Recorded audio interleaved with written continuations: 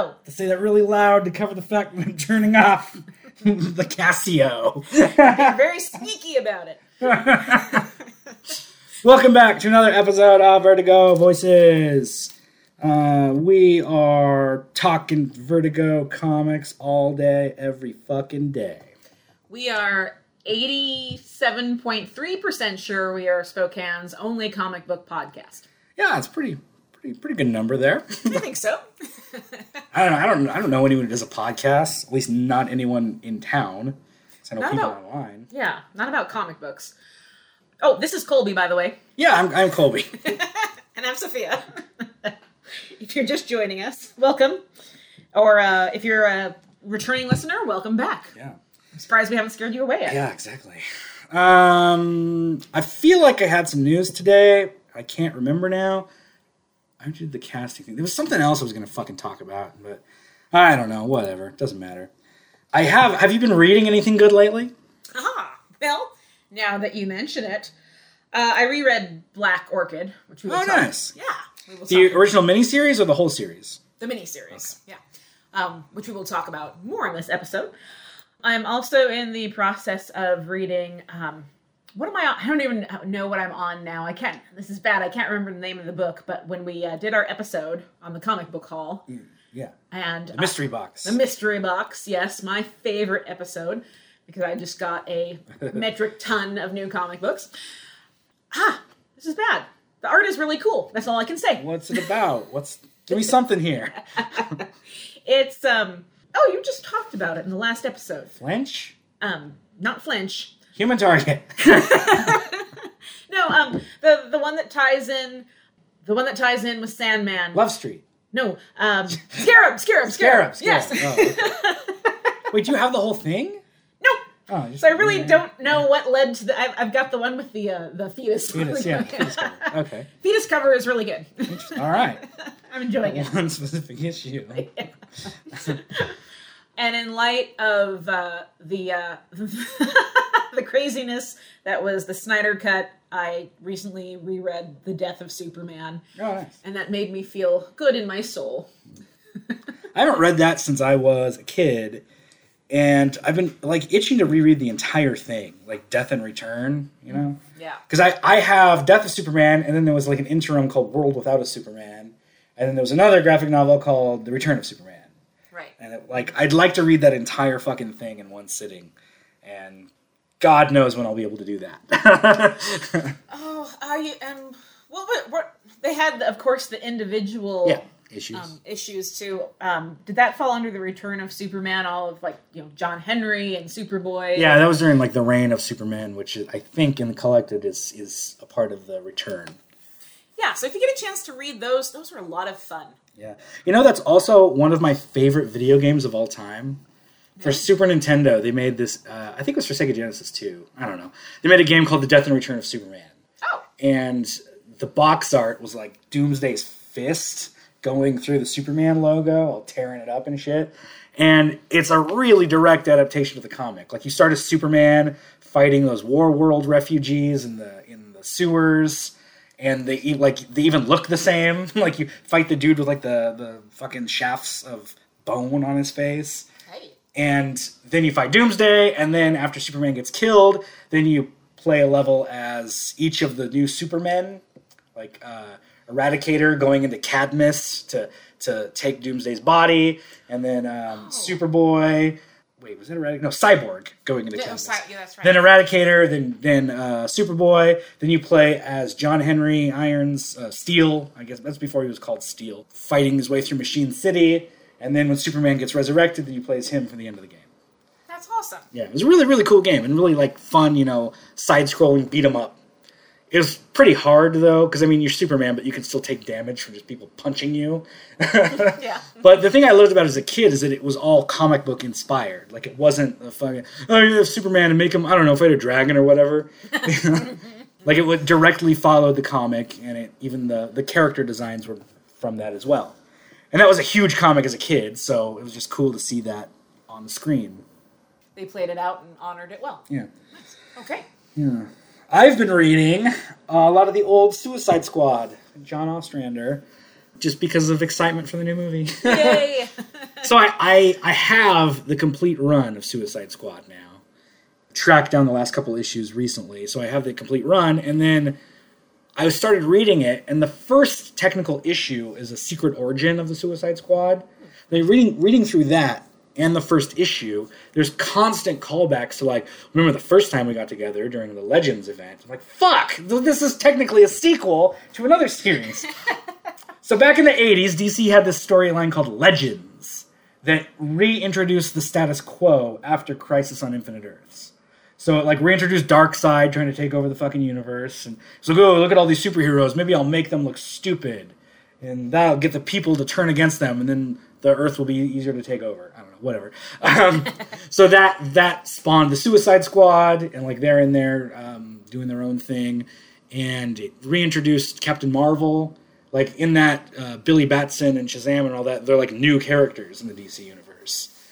And it was a fun little read. It's also by John Ostrander. It feels pretty dated, and there's a ton of tie-in issues that weren't in the graphic novel that I got. So, like, be like, oh yeah, well, Superman got captured by Darkseid. Like, when the fuck did that happen? That was between these two issues. Like, okay.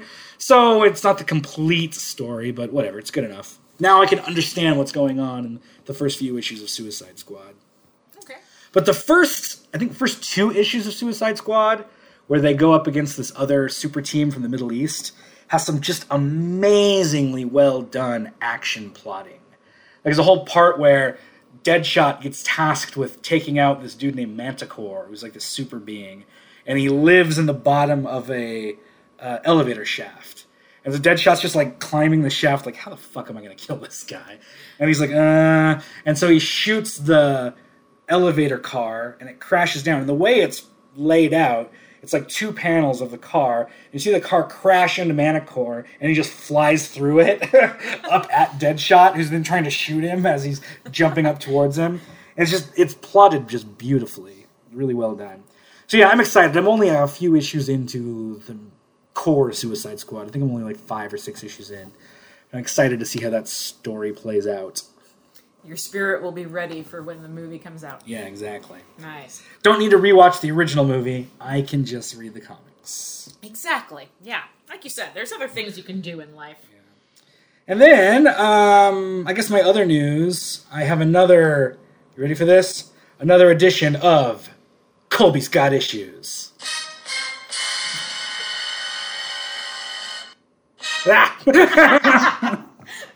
So many issues. Cut out that little part there. So, this is our new series, Colby's Got Issues, where I talk about new series that I've completed, or miniseries or whatever. So I've got a couple here. This one I have not read yet, and again, it's taken me a while to collect. It's called My Faith in Frankie by Mike Carey, Sonny Liu, and Mark Hempel.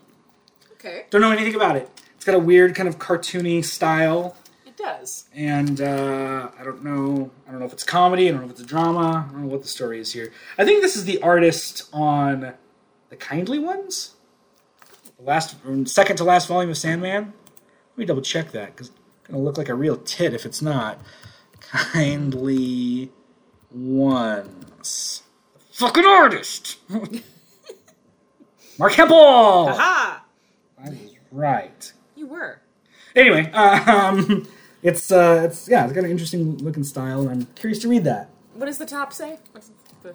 A jealous god or a boyfriend back from the dead? Who would you choose? Oh boy. I don't know what's going on there. Apparently it's Interesting. a jealous god and a boyfriend back from the dead. It's fucking my boyfriend's back. Gotta have my faith in Frankie. Hey la. All right.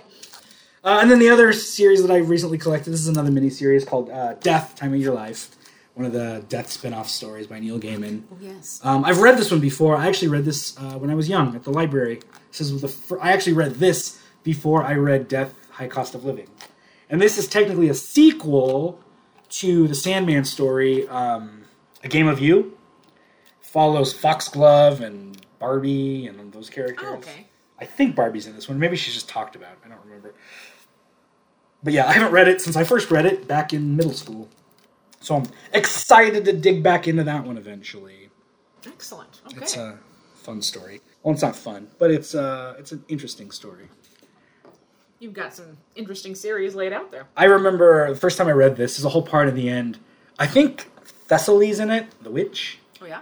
I think it's her. And there's a whole thing about like having to do a sacrifice to summon death, and they need blood, and they're like have this little thing of blood. They're like, you think it's gonna work? It's period blood. And then as a kid, I was like, Jesus! They said the P word. Dun, dun, dun. But the fact that it's just so like nonchalantly laid out, like who the fuck cares, man? You use what you got. Yeah. So yeah, you have some very compelling issues, Colby. Yeah. I have issues. Every day, more and more issues just piling up. Yours are at least well illustrated. Yeah, and I try to keep my issues in working order. Right. I can show off my issues or go through them. with self-awareness and tact. It never hurts to take stock of one's issues. Really doesn't. Is that joke done? Is that gonna... I can't promise it won't come back up in the future. I can't tell if it's funny. We'll find out. So, today's episode, we're going to be talking about Vertigo stories that have not been adapted that we think should.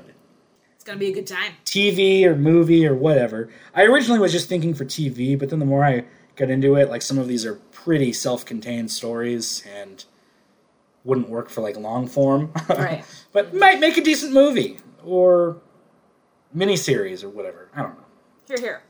So, on that note, I don't know. What's the first? What do you want? Do you want to go first? Do you want me to go first? Who's talking first? Should we paper, rock, scissors? You go first. Okay. Yours.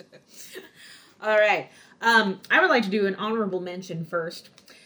I would like to see it can be a series, it can be a movie, I don't care. I need someone out there in the film world to do an adaptation of Shade the Changing Man for no other reason than aesthetic purposes. I want to see those clothes. I want his costumes to be tangible. I want, too bad, what's her name? She did the costumes for The Fall and Bram Stoker's Dracula. Colleen Atwood. No, I don't know. She a writer? She might be, but she's also a costume designer. Okay, that is who I'm thinking of. Yeah. I'm going to mispronounce her name, so I apologize to all or any of our Japanese listeners out there. Iko Ishioka? Sure. Anyway, like, if she were still alive, she would do an awesome job with that, but I would also, like, Ruth Carter, the costume designer for Black Panther. Someone just please make a Shade the Changing Man movie so I can know that those clothes are real. It's not a movie, but have you seen the Shade the Changing Man animated short? I have not. So we talked about this a few weeks ago when DC used to have this little segment of cartoons on Cartoon Network called DC Nation. They would do shorts. They did a Shade the Changing Man short in that. And it was really interesting and weird, and it kind of made you, kind of like let you see the madness that he sees in the world. That's awesome. It was really well done. And again, you get to see some of his crazy coats and the weird colors of shade that you're talking about. The aesthetics are just fantastic. Yeah. So it was kind of adapted. Not live action, though. Okay.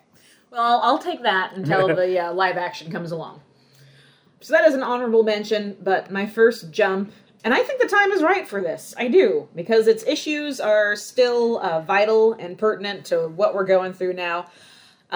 Someone please make Transmetropolitan happen. That was on my list too.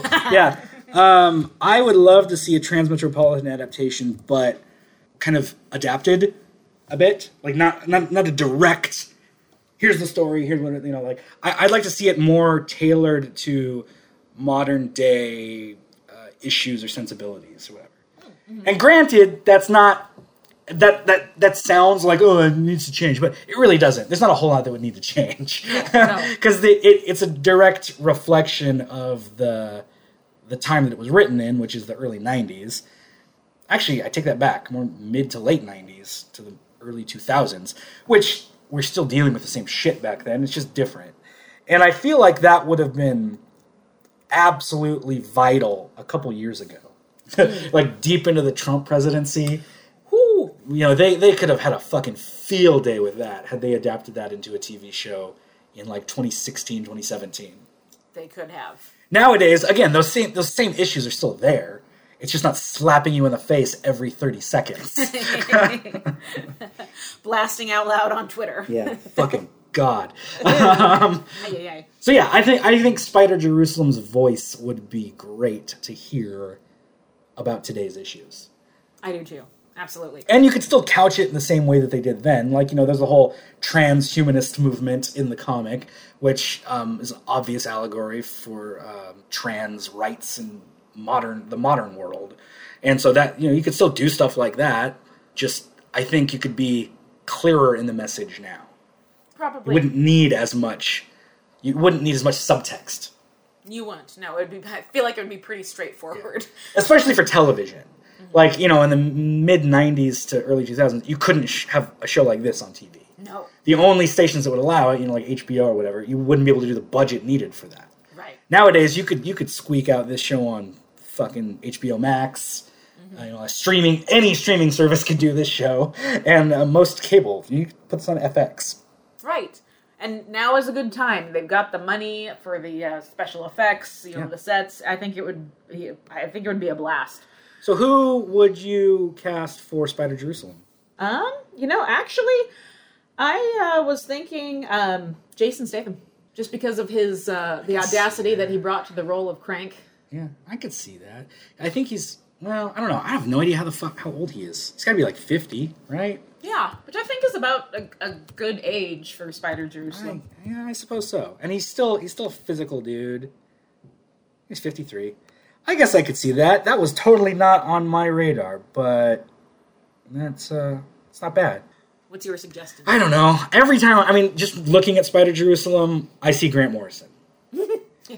Which I've been reading the series proper now, because we've been talking about reading it forever. So I finally started getting back into it and reading it. And it's interesting to me that he starts off in that first issue as Alan Moore, and then turns into Grant Morrison. Which I think is an interesting comment on maybe comics in the 90s. That's a good point. Yeah, he does go through kind of that metamorphosis. Yeah, he's just such a standout character. And the other thing about this series that I think would lend itself really well to television is that all of like the stuff we're talking about in terms of the issues that this comic book deals with, like themes of transhumanism and political corruption, yeah, Jesus. importance of watchdog journalism. Yeah.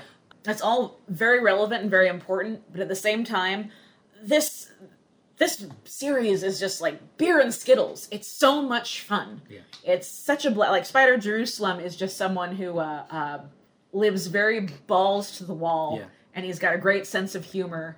Like, even though like some of the stuff he does, you're like, oh my God, why would you do that? Like, you're still laughing at it. Yeah, exactly. He's a total dickhead, but not to the point that you can't enjoy him. Right. And like, there's that, I think it's the 4th or 5th issue. There's just an entire issue of him watching TV.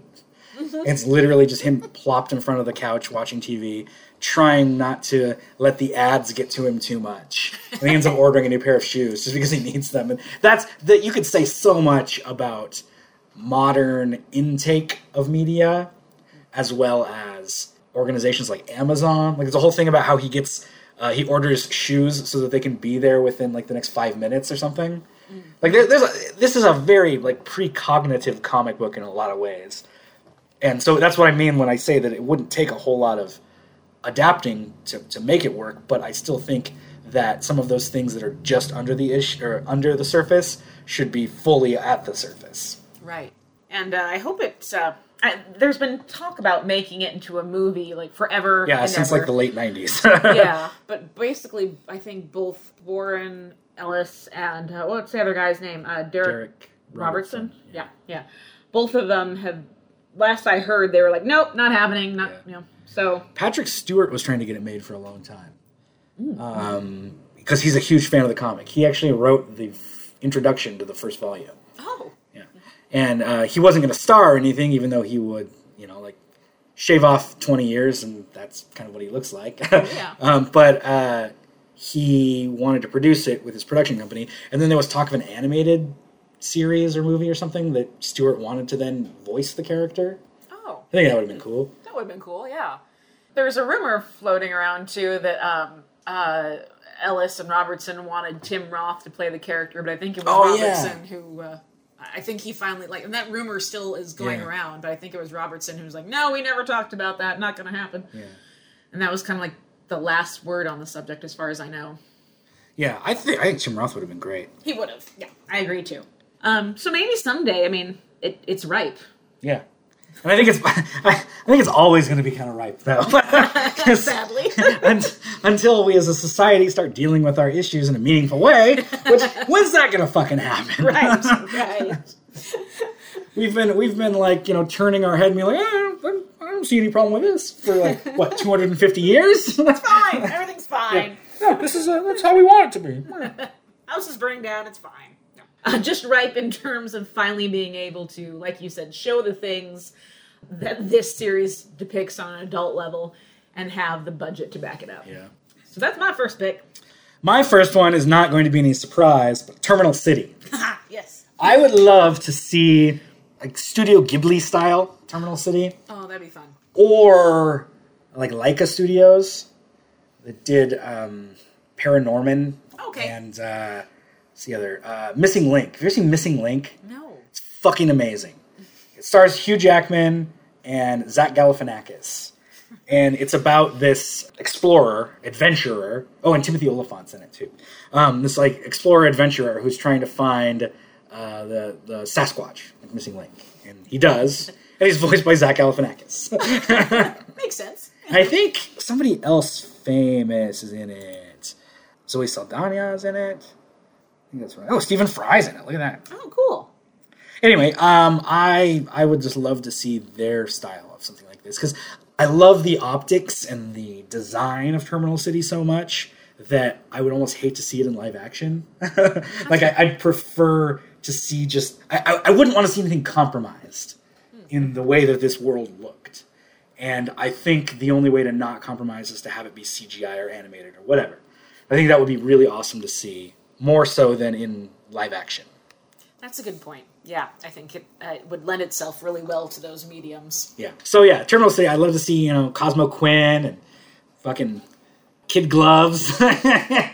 Just BB, all those characters. And I think that would be fun too, is just to have this weird cycle of characters.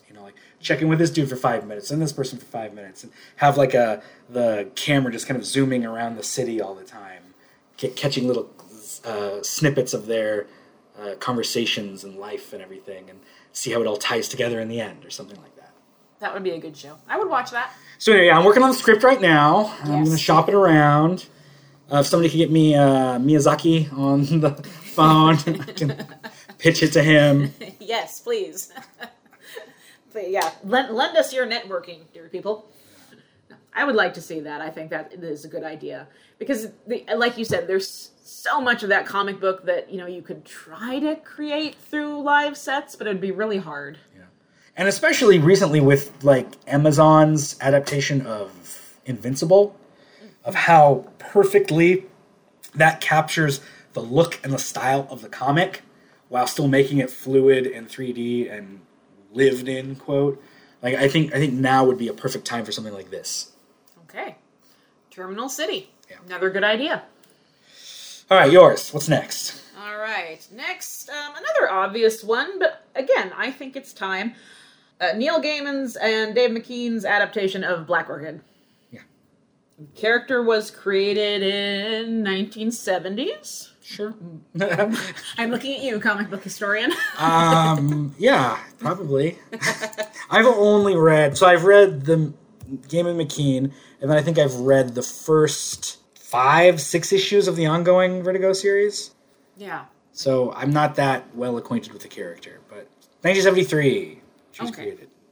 All right. And the cool thing about adapting this character is that she's not. She's kind of like Christopher Chance of Human Target, in that she's very. What's the thing? Oh, we're looking at the wiki page right now. Apparently, she was going to appear in an episode of Constantine before the show was canceled. Damn it! Yeah. Son of a bitch. Anyway, sorry, go ahead. No. Yeah. Bring back Constantine. That's another episode. And I think I think she's one of those characters that even though she's not in the public conscious in the terms of the popularity of, you know, Wonder Woman or Batman, she's been around for a long time. She's been very fluid. It hasn't always been the same person. Yeah. So that lends itself well to, you know, casting newcomers or not being necessarily dependent on a big name. Yeah. There's a lot you could do with it, too. There is. And what I really like about this miniseries is that, first of all, it's beautiful. Like, Dave McKean's art is just frickin' gorgeous.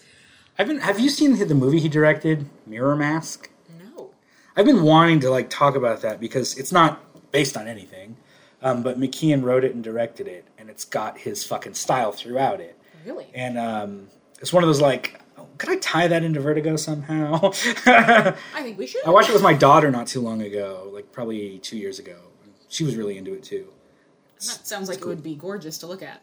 I have the DVD. Surprise. Okay, I'm going to have to watch that one then. Because I think his aesthetic is just, again, lovely, and that's something I think you could easily show in live action now. When I was rereading the miniseries recently, there was certain things about it that actually reminded me of the cinematography in Annihilation. Mm-hmm. Yeah. And I thought, you know what? You could transfer that to film and make it look really amazing. Fuck, I love that movie. Really good movie. I think who was the cinematographer on that? I don't know. Rob Hardy. Anyway, yeah, someone call Rob Hardy and get him on that. And also about this book, if you're not familiar with Black Orchid, it brings the two main characters, Flora and Susie, in contact with a lot of comic book characters you do know, like Batman and Swamp Thing, and Lex Luthor is one of the main bad guys. And again, it's one of those books that for people out there who sometimes tell me that, you know, the comic book world is overwhelming. I don't know where to start. I don't know anything about this character. You don't have to read the vast majority of these characters. You don't have to start with their very first appearance and, you know, read all the way up to catch you up to date. Like, this is a mini-series. There's only 3 books. It's just well told, beautifully written, and beautifully illustrated. Have you ever heard of Gaiman? I can't remember the story specifically. I'm looking it up right now. I think it was when he was trying to, like, pitch the book to DC. He had told them, like, yeah, I'd like to bring back Black Orchid or something like that. And the executive goes, who's Black Hawk Kid? Yes! Yeah. It was Karen Berger. Oh, okay. His accent was so thick that she was Black Orchid. Yeah. And, like, apparently Black Orchid was on the bottom of their list. Like, him and Dave McKean had all these other books they wanted to work on, like Swamp Thing and Arrow. I'm sure you've heard those projects were already parceled out to other writers. And Black Orchid is kind of cool in the sense that when they got done with it, the higher-ups at DC wanted to hold off because they're like, it's a female superhero. It won't sell that well. It'll be commercially unsuccessful. And it really kind of turned out to be the one of Gaiman's early works that helped put him on the map. Wikipedia specifically says Black Orchid was a commercial success. Well, there you go.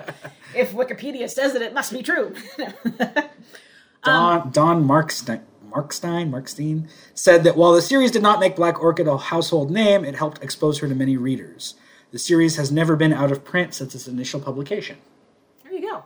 So if you get a chance to pick it up, people, give it a read and see what I'm talking about, because I would... and I think that's one that could easily be turned into a movie. Yeah. It doesn't need to be a miniseries, but... I can't help but notice, though, that you failed to mention that the character was already perfectly adapted in the film Justice League Dark. I kind of totally forgot about that movie, honestly. I remember sitting there watching it, and they're like, oh, Black Orchid, yeah, it's the House of Mystery, like, come to life or whatever. Like, what? Have you ever watched the making of on the Blu-ray or anything on that? I have not, no. They interview one of the producers or writers, I can't even remember who. They bring up Black Orchid, and he's like, yeah, we looked into her past, and was just like, this is confusing. There's like a lot of different pasts and histories, and like we can pretty much just do whatever we want with her. Let's just make her a new character. Like, you fucking dick. You lazy ass. Yeah. On that subject, Justice League Dark. I had to watch that movie 3 times because I kept falling asleep.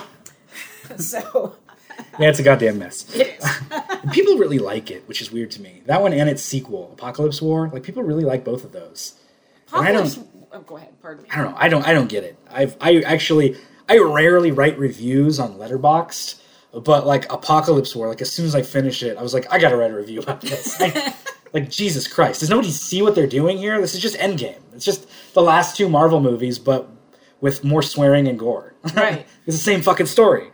And again, lazier. Yeah. Much lazier. It implies that John Constantine's been having sex with King Shark, who is like a simpleton in that. Like, so can he even consent? Like, right. Did you think about that joke before you said it out loud? Like, that's fucking weird. That is weird. Like, Constantine is just one day like, I'm gonna fuck a shark. I'm gonna fuck that shark.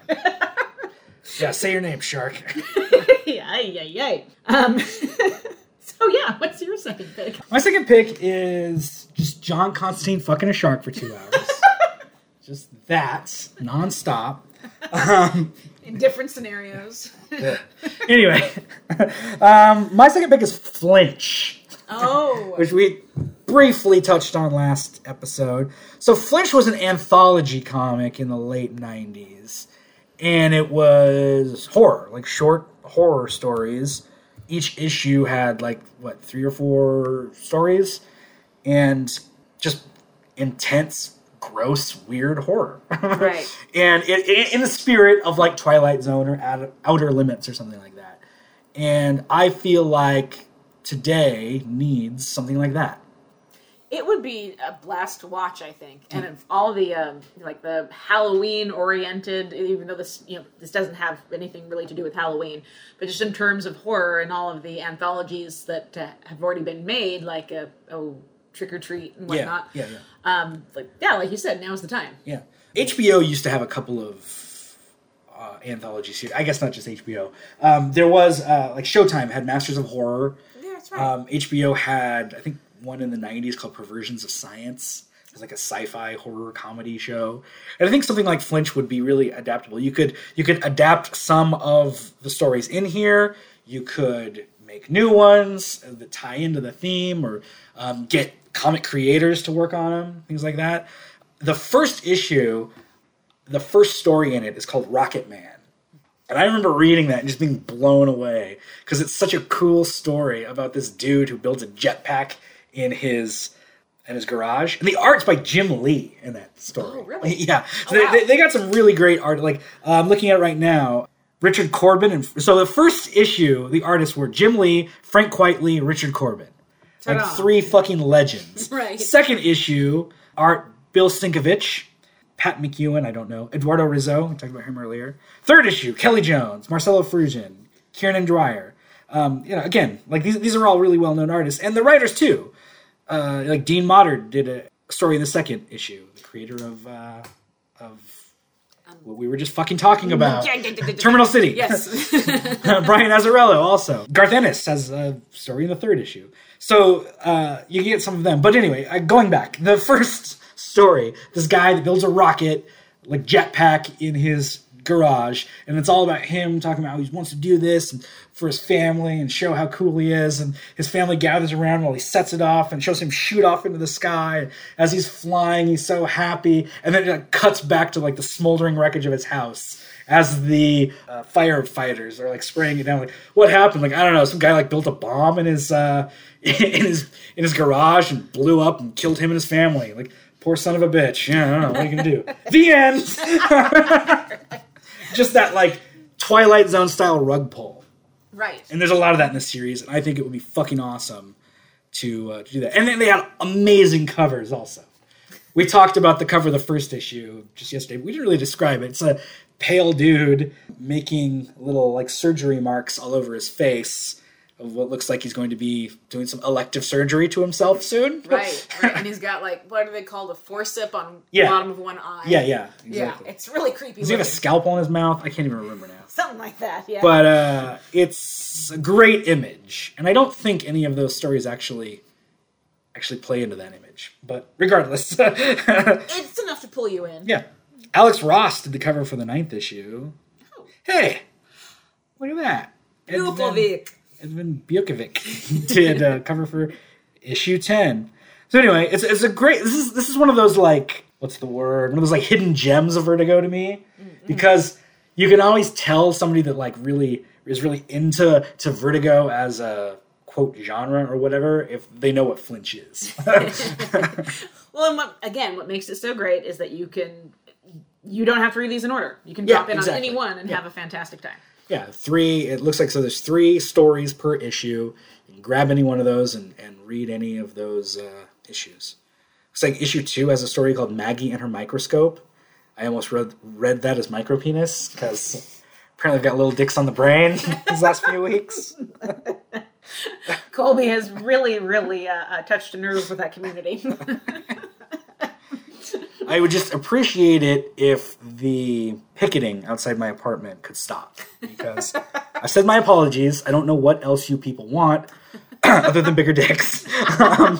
He's had to log off Twitter from all the hateful comments. Just let's, be the bigger man. Not literally, but just move on. Okay, so what's yours? What's your next one? I was just going to be like, what were we talking about again? Oh, dear. My last but not least for me. Oh, you're already done? Well, I was trying to rein it in because I got like 10 more. Well, I can talk ad nauseum about these, but we can continue. But the big one for me, I would like to see an adaptation, not, of course, the first or the most important, but I actually think turning this into a series would be better than the book, and that is American Vampire. Uh-huh. I don't know anything about this story. You gave me a few issues of it, and I have not touched them yet. Well, someday we're going to have to talk about that one.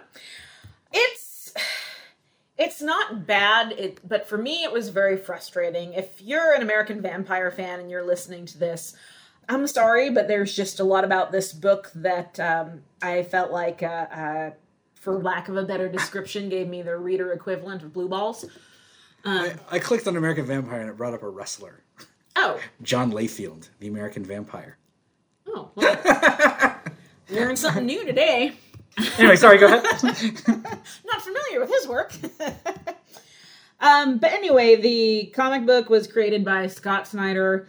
Stephen King wrote a few episodes, and it tells the story of how American vampires were made in the Old West in the late 19th century. It's about this, the first American vampire being this former outlaw named Skinner Sweet, and in the very first book, he meets this young woman in the 1920s named Pearl Jones in Hollywood, and saves her when she is attacked by this secret coven of vampires and turns her into a vampire. There's a lot to like about this book, but at the same time, I think I gave you issues 1 through 5. And that's not where this series ends. I'm pretty sure that it transferred to DC's Black Label. Yeah, I was going to say, it's still going, right? Yeah. Now. They just have a new, whatever, storyline volume, what the fuck ever it's called, going right now. There you go. What's the name of it? It's not Survival of the Fittest. I'm looking it up right now and I can't find it. Like you said, it goes on and on and on. And I'm not sure if the newer series still features Skinner Sweet. It's called American Vampire, but it has a subtitle that, again, is not showing up here. That's fucking weird. That is weird. It's very strange. But anyhow, I really like vampire stories. I do. And when people say that they're sick of them, okay, I understand if it's not your particular subgenre. But there's so many opportunities within that subgenre to tell interesting stories. And American Vampire, on its face, is an interesting story. I just don't think that the concept was executed particularly well in books 1 through 5. And I'm pretty sure it is 1 through 5. And folks, if you're listening to this, and again, you're a huge American Vampire fan, and you're like, Sophia, you just don't understand, you need to stick with the book to see the rest of the payoff, then okay, maybe I need to do that. But the characters are interesting. Pearl Jones, interesting character. Skinner Sweet. I like the idea. It kind of plays into, when we were arguing about good vampire movies, and it is a good vampire movie. Of course, I can't remember the name. Daybreakers. Nope. Near Dark. Near Dark. Yeah, Near yeah, Dark. yeah. It kind of pays homage to that a little bit in the sense of, these are Wild West American vampires. They're not the aristocratic blue bloods that we'd be used to seeing. It's just that I don't feel like the book itself earns its particular ending. And I don't mean to spoil it for you, but the whole concept is built around Skinner Sweet turning Pearl Jones into a vampire and how she adapts to being this supernatural creature. And then the first couple issues, you get this backstory on Skinner Sweet. But then, to me, the comic just kind of goes off the rails and gives you backstory on a lot of characters that you really don't give a shit about. I fucking hate that. Me too. Because then the most frustrating thing for me is, the very final issue is Skinner Sweet and Pearl Jones meeting up again. And the writers try to play it off like they have this really, this dense, complicated relationship that goes back years and years and years when... basically, he turns her into a vampire, and it's the supernatural form of wham bam, thank you ma'am. He turns her into a vampire and is like, good luck, kid, and then he disappears. See ya. Yeah. So this emotional arc that they were going for with the characters, I don't feel like it was earned. In fact, it was so jarring to me that I had to go back and look at the numbers of the books and be like, did I read that in the right order? Did I read all of them? So... I know I just spent 5 minutes bashing the book, but I think there's possibilities for that within a series where you could address those issues and not pay so much attention, again, to characters that, whatever, we don't see them again, we don't care about them. Develop this interesting dynamic between this vampire and his protege. So, I would watch it. Yeah, makes sense. That would be... So, like the idea that you could take the characters... and dig in a little bit more with them. It reminds me, Christ, what show was I just thinking of? I don't know, reminds me of a show. Just the idea of taking what worked in the comic and then focusing on that, cutting away the shit that didn't. Right, exactly. And some of the art, not all the art is really great, but there are some very striking horror images. It opens up with Pearl. You think that she's dead, but she's just barely alive. She's been attacked by vampires, and they took her out in the Hollywood Hills somewhere and threw her in a ditch with other young starlets.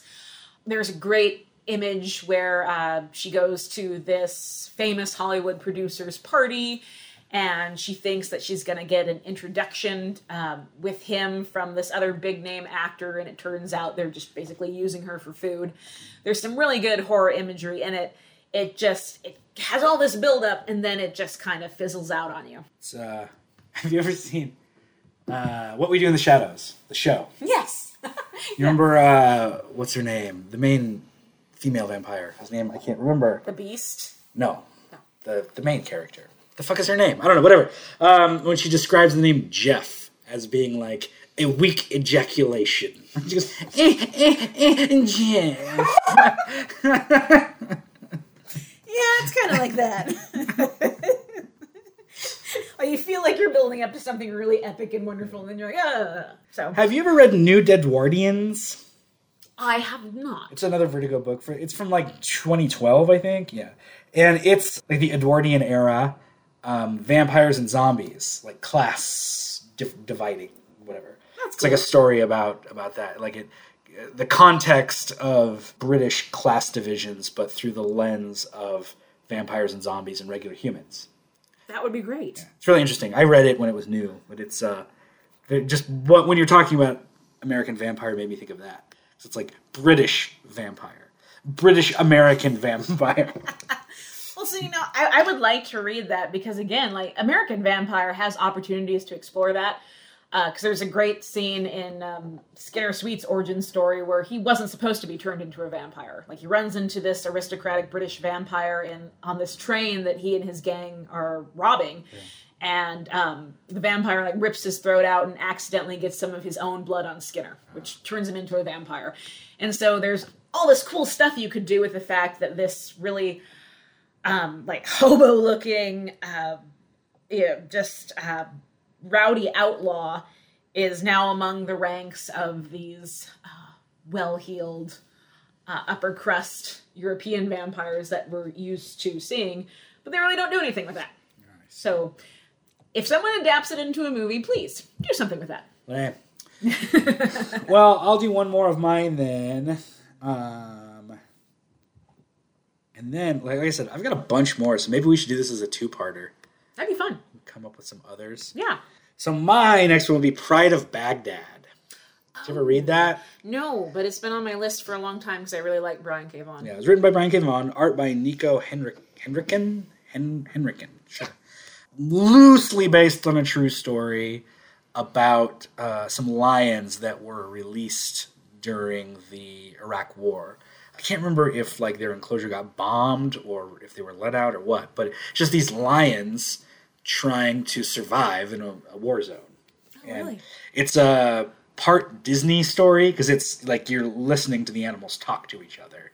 So it's like a little bit of a Disney story, part like, the horrors of war type story, part family drama, part everything. And it's if you're an animal lover, it's fairly gut-wrenching. Mm-hmm. And if you know the true story behind it, then it kind of spoils the ending. But it's a really, really interesting story, and it would be cool to see that as like an animated movie, again, in kind of the Disney style, but just with like the horror and oppression of the real world in there. Very adult concepts. Yeah, exactly. Would remind me of something like Watership Down. Oh, I would love that. Of like an animated story that's very adult and human, I guess, but through the lens of animals.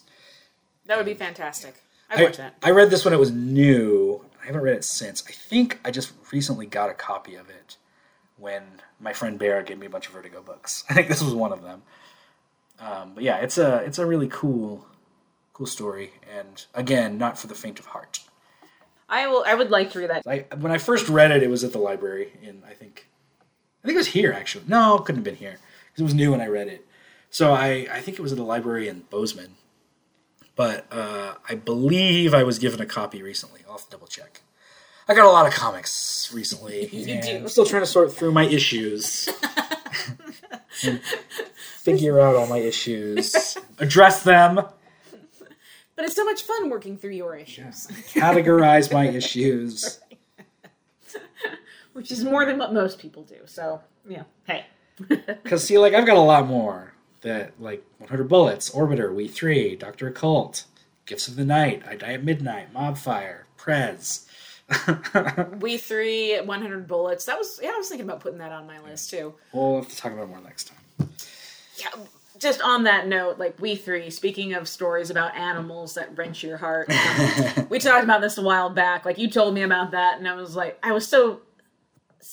just silly and blasé, like, oh, I grew up on a farm, I've seen animals die. And by the end of that comic book, I was just like, oh, God. There were adult tears. So anyway, yeah, good book, too. Yeah. I was going to talk about Dr. 13 also, but I forgot to put it on the list. Dr. 13? Dr. 13 was a DC character that was like a doctor of the... Not a doctor of the occult, like a... an investigator of the occult. Okay. And the thing was, they called him the Ghost Breaker because he didn't believe in the occult, and he was always in situations where he would have to prove that something didn't exist. But of course, he'd always end up meeting a ghost or whatever. And on Wikipedia, it says under his abilities, his skepticism makes him somewhat resistant to magical effects. That's my superpower. Like, how do they know? No. But Dr. 13 actually shows up in Books of Magic. Oh, really? The first volume. Yeah. Okay. And he had his own Vertigo Visions like spin-off story, like a one-shot. And I think he appears here and there. I think he was in Seven Soldiers of Victory. And he has a daughter named Tracy 13, who is on Young Justice. Oh, which I still need to get down with. But yeah, Books of Magic, that's another one that we're going to have to eventually talk about. Yeah. I have the entirety of Books of Magic, from the first Neil Gaiman story all the way to Life During Wartime. Like the entire fucking Names of Magic, Hunter in the Age of Magic, fucking Mr. E spin-off, the Trenchcoat Brigade spin-off, fucking Books of Fairy, Molly's Story, Books of Fairy, Oberon's Tale, the original Books of Fairy. I fucking got it all now. Children's Brigade, or Children's Crusade, Arcana, the Books of Magic, Free Country, the redone Children's Crusade. Good lord. Yeah, got it all. So I'd like to eventually go through that. He has this victorious glint in his eyes, dear listeners. But I don't think any of that would particularly be well adapted right now. At least I wouldn't be able to think up a way to really adapt it well. No. It's so fucking big. And again, I mean, you could do it easily. Just do fucking Harry Potter, but make him say fuck every once in a while. But that's what I'd be afraid of, is that, I mean, granted, you don't have to know the origins of every single piece of media that comes out. That's impossible. But I think so many people would be like, "Hey, it's just ripping off Harry Potter." Yeah. I have a note about Books of Magic whenever we talk about it. It's just sitting on my phone in my Vertigo notes. So I'll have to get to that eventually. Because I'd like to reread the original. I reread it about 2 years ago. Whenever I did my Year Blazer. I put that in my Year Blazer run, since Constantine's a big part of it. And I'd like to reread that again and dive into the main series as well. Well, stay tuned for that episode. And fuck, it's still going. It's a part of the Sandman Universe series that's still going. Oh, there you go. Still has some chutzpah to it. If not, it was canceled recently. Let me check. Hellblazer Books of Magic, that's another one I have. I guess the question is, which ones do you not have? That's a good question. Got it all. I can't find if it's still going or not. I don't care. Oh, I got the Winter's Edge story. My goodness. Books of Magic. Vertigo Rave, got that one too. Got all the annuals.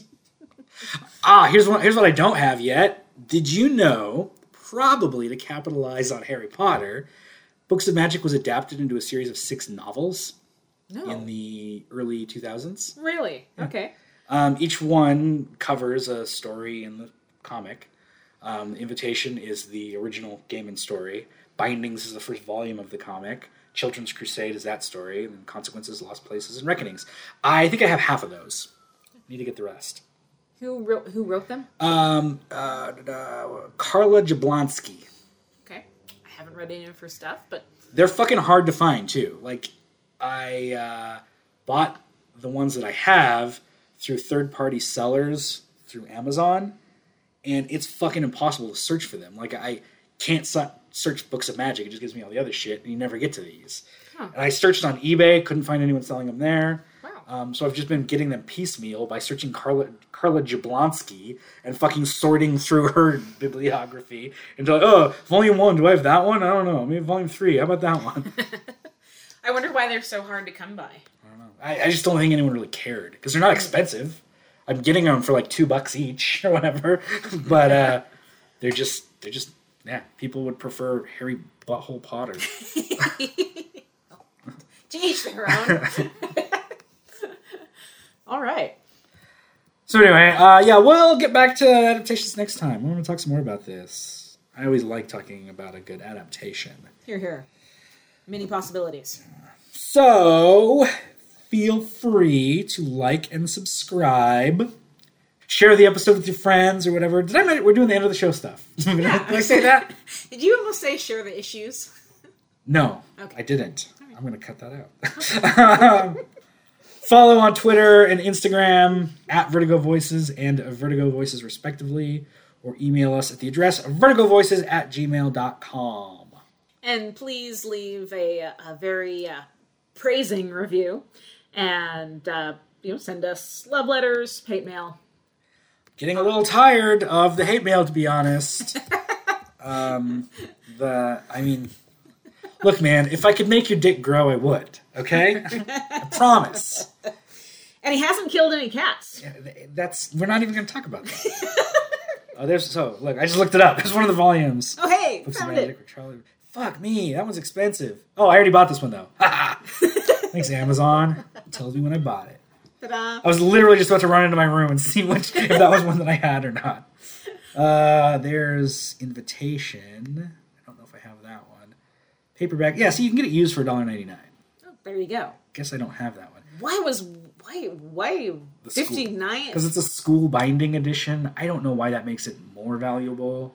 Jesus Lord. I would assume that would make it less. You would think. But yeah, it's like created by Neil Gaiman and John Bolton by Carla Jablonski. Yeah, I've been wanting to read through. I assume it would be an easy, quick read. I already know the story, the first volume, right? Right. Should be easy. But I don't have time yet, so I've just been slowly collecting them whenever I think about it. I'm like, oh, I'll fucking read it in 10 years. Well, you do have lots of reading. Maybe I'll read it to my daughter when she gets a little older instead of Harry Potter. So every kid goes through the Harry Potter phase, right? Maybe I can transfer that to a Tim Hunter phase. Bring her up right. Yeah. Well, thanks for listening, everybody. Yeah, I'm just killing time, so I want to get to an hour. Where are we at? 59:42. But there's going to be some editing in there, so it's going to be, I don't know. Is the windstorm still going on? Is it died down yet? I'll take a peek outside. Looks pretty calm. Right. And almost there. Oh my goodness. And now we're at an hour. Yeah, thanks for staying with us. All right, we'll see you next week when we continue this. Farewell. Goodbye.